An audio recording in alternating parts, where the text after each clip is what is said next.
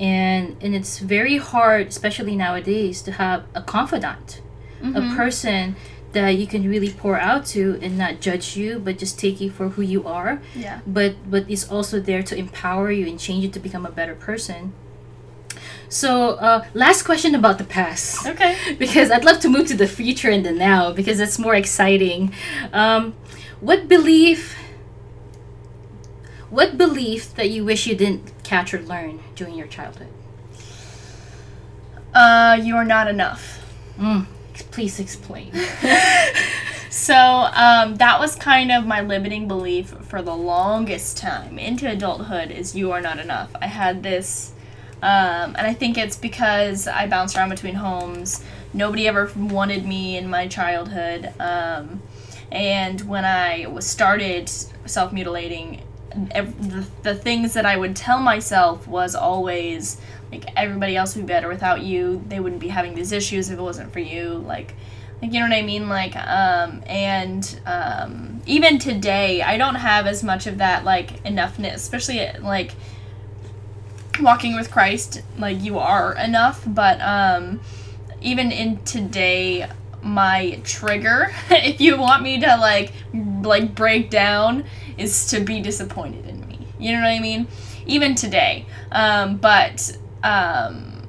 I think that's just because I try my hardest to, like, not disappoint people. But, yeah, my biggest limiting belief growing up was that you are not enough. I never felt like I was good enough in school. I never felt like I was a friendly enough person. You know, and I'm still probably not the friendliest of people, but, you know, like, and even interestingly enough, I'm going to actually write a book about this one day, but, the creating who you are. We have the ability of choice, and in the ability of choice, we create who we are.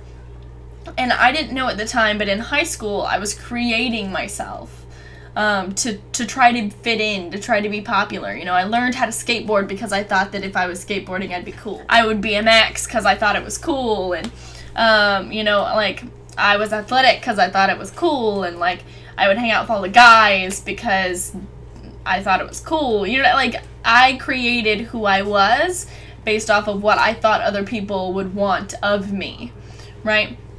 And if you use those same techniques in your life today, instead of just like, oh, people are going to think it's cool if I do this, saying, if I do this, I'm going to be a stronger, healthier, more positive person and impact more people.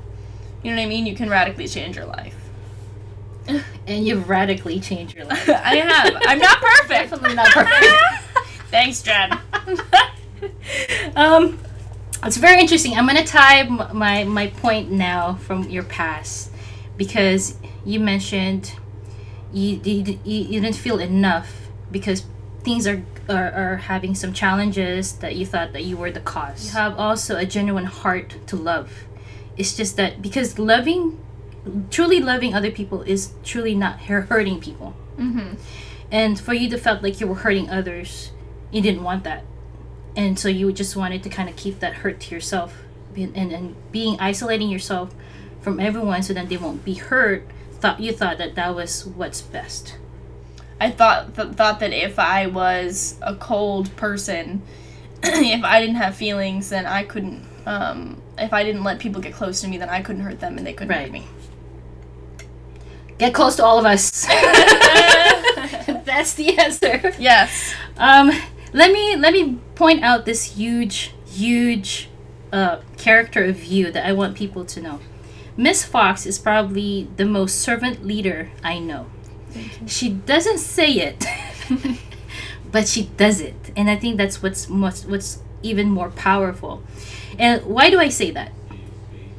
Miss Fox is, like she says, she's taking control and putting, holding down 10 corporation alongside with her 4 companies of her own, and also manning a group of adults in a mastermind group, and managing an online course. And this is one hands down all the time. If somebody in the community needs help, she's there. And not just she's there, she actually openly, without hesitation, pour to that person and make that person be better, whatever the idea is, the challenge, the thought, the concept. She just pours out what she knows that can help that person, and that's without limitation. And I think that's very huge, because you've really shown the abundance mentality and that leadership and that servant leadership. And I want to verbally announce that that's who you are. Thank you. And when you talk about not enough, you are more. You are definitely more than enough. Thank you. And it's more than enough that I'm requesting a duplicate. Dang it. Working on it. I need a duplicate of Miss Fox. Maybe I won't call it Miss Fox. I'll call it Mr. or Mr. Rice. There we go. Oh, because I love rice.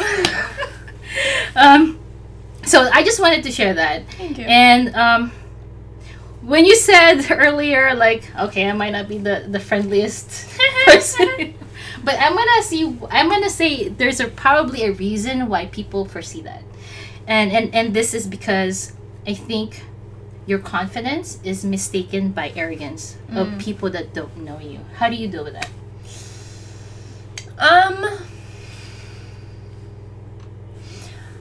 I know I've never, though I've actually like thought about that a couple of times, like, because the way that I talk is very confident. I'm very like point, and not like point in your face, but like, this is the point, this is the next point. I'm very like bam, bam, bam, bam, bam, just in how I talk. I am very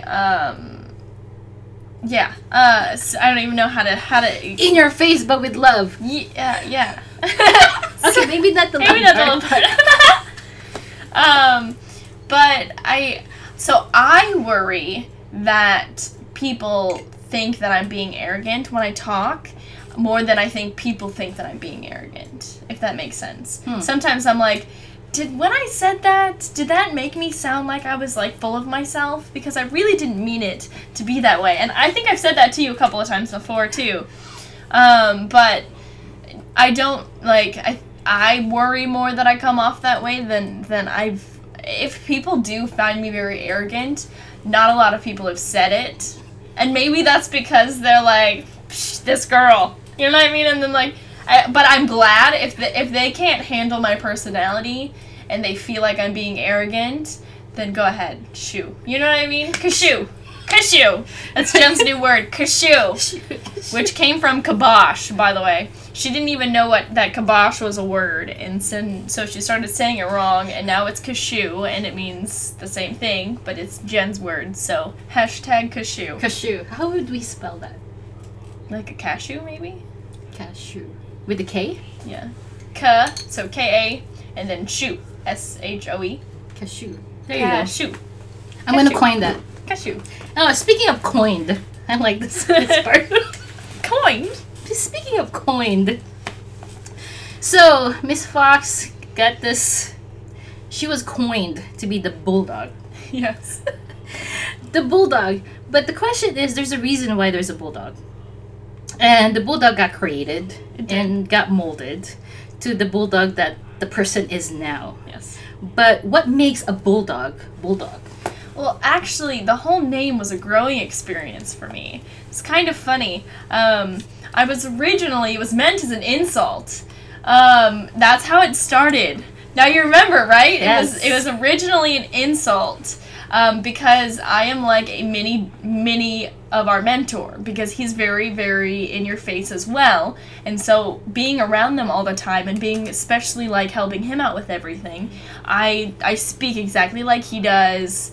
I'm very in your face, probably more so than he is. I agree. But so somebody mentioned out of like frustration that I am kind of like behind my back-ish too. It was like, oh, Casey's just Steven's little bulldog, right? And I was like, what? No, I'm not. And so I quit on Steven. It was this huge issue. Yeah, I quit. I was like, F you, Steven, I'm out. I want to be my own person. I don't want to be like me, you. It was this whole big thing, right? And then I was like, now what the hell do I do with all my time? So I came, like, we fixed it. I came back, but we didn't even know you were gone. I know, it was less than 24 hours.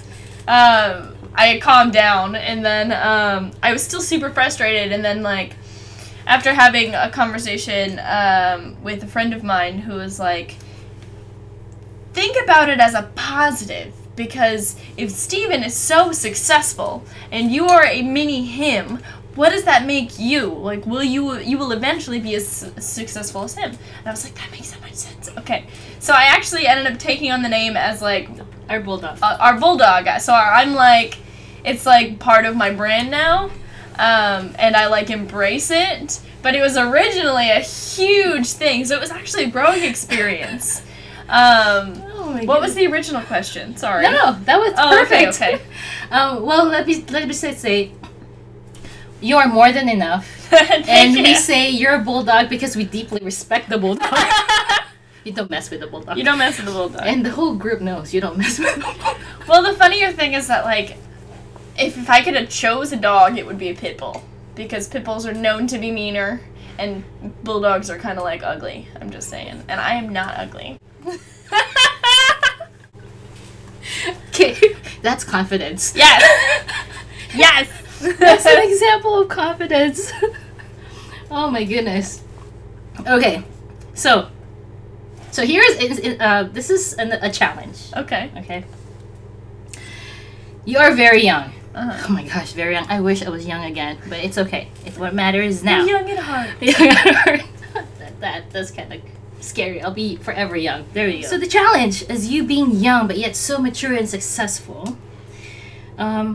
How are you handling when your age is like how can I word this? But you know what I mean? It's like in the professional world, there's a lot of people are like double your age, you know? Mm-hmm. And then suddenly they come across as young, driven, ambitious, mature Miss Fox at the age of 23. Mm-hmm. So how do you what's your attitude and how do you deal with that, approach that? I treat everybody the same age. I like maybe it's because I'm so young. I don't like think of somebody who's 80 as less than me, you know what I mean? And I don't think of somebody who's younger than me less than me. So every single person I talk to them with, like, look at them in the eye, I give them the exact same amount of respect that I would want, right? But I seem to be getting two different reactions when I'm out networking and around other business professionals. One, people are like, oh my god, it's so awesome that you're so young and that you're so ambitious and that you've done all this, you know what I mean? That's one. Mm-hmm. And then the other one is people who just cannot seem to be respectful of me being young, you know what I mean? They just think they have this like this two-toned like with me, you know what I mean? It's kind of like backhanded compliments and stuff like that. And I think that's just because those people have a lot of pride issues. And I think that any like young entrepreneur would face the same kind of issue. And I think that's more people who, and this is just assumption, but I think that the people who are like that is just that they wish that they had been driven like us younger entrepreneurs when they were our age. You know what I mean? Yeah, so adding to just what you just said, and I was just thinking about this, that you are a living proof that success does not age discriminate. No. And so I just wanted to also, for people out there listening, and for you to be at this age of 23, for corporation, partners to a lot of things, and holding on to your community, leading, mentoring. Mm-hmm. What can you say to someone young who's thinking about wanting to be where you are? What would be the first step for them? Find a mentor. I know that, like, I think every single one of us says it, but honestly, find somebody in every area of your life, but especially in business. Find somebody who is where you want to be. Find somebody who is a millionaire, multimillionaire, somebody who is killing it in your industry, whatever it is, find somebody who is killing it. And then reach out to them. Be hungry about it. See how you can be mentored by them. If they are massively successful, they have a teacher's heart. People who are massively successful have a giving, generosity, abundance mentality. Otherwise, they wouldn't be super successful. And if they are, then it's not going to last long. So, I mean, if they are not, you know what I mean? That's what I meant by that. But just in case that was confusing. So find somebody in the business world, in your career, like what it is that you want to do with your life, that is where you want to be at, and see if they can mentor you. And that goes the same for business as it does for spirituality, as it does for fitness, health, literally every area of your life. If you want to grow in any area of your life, you need to find somebody who can mentor you. You need to, actually, in my other podcast, and I just listened to it yesterday because it just aired, and something that we were talking about was the river of Jordan and the two lakes, the lake of the Sea of Galilee, which is a lake, and then the Dead Sea, and how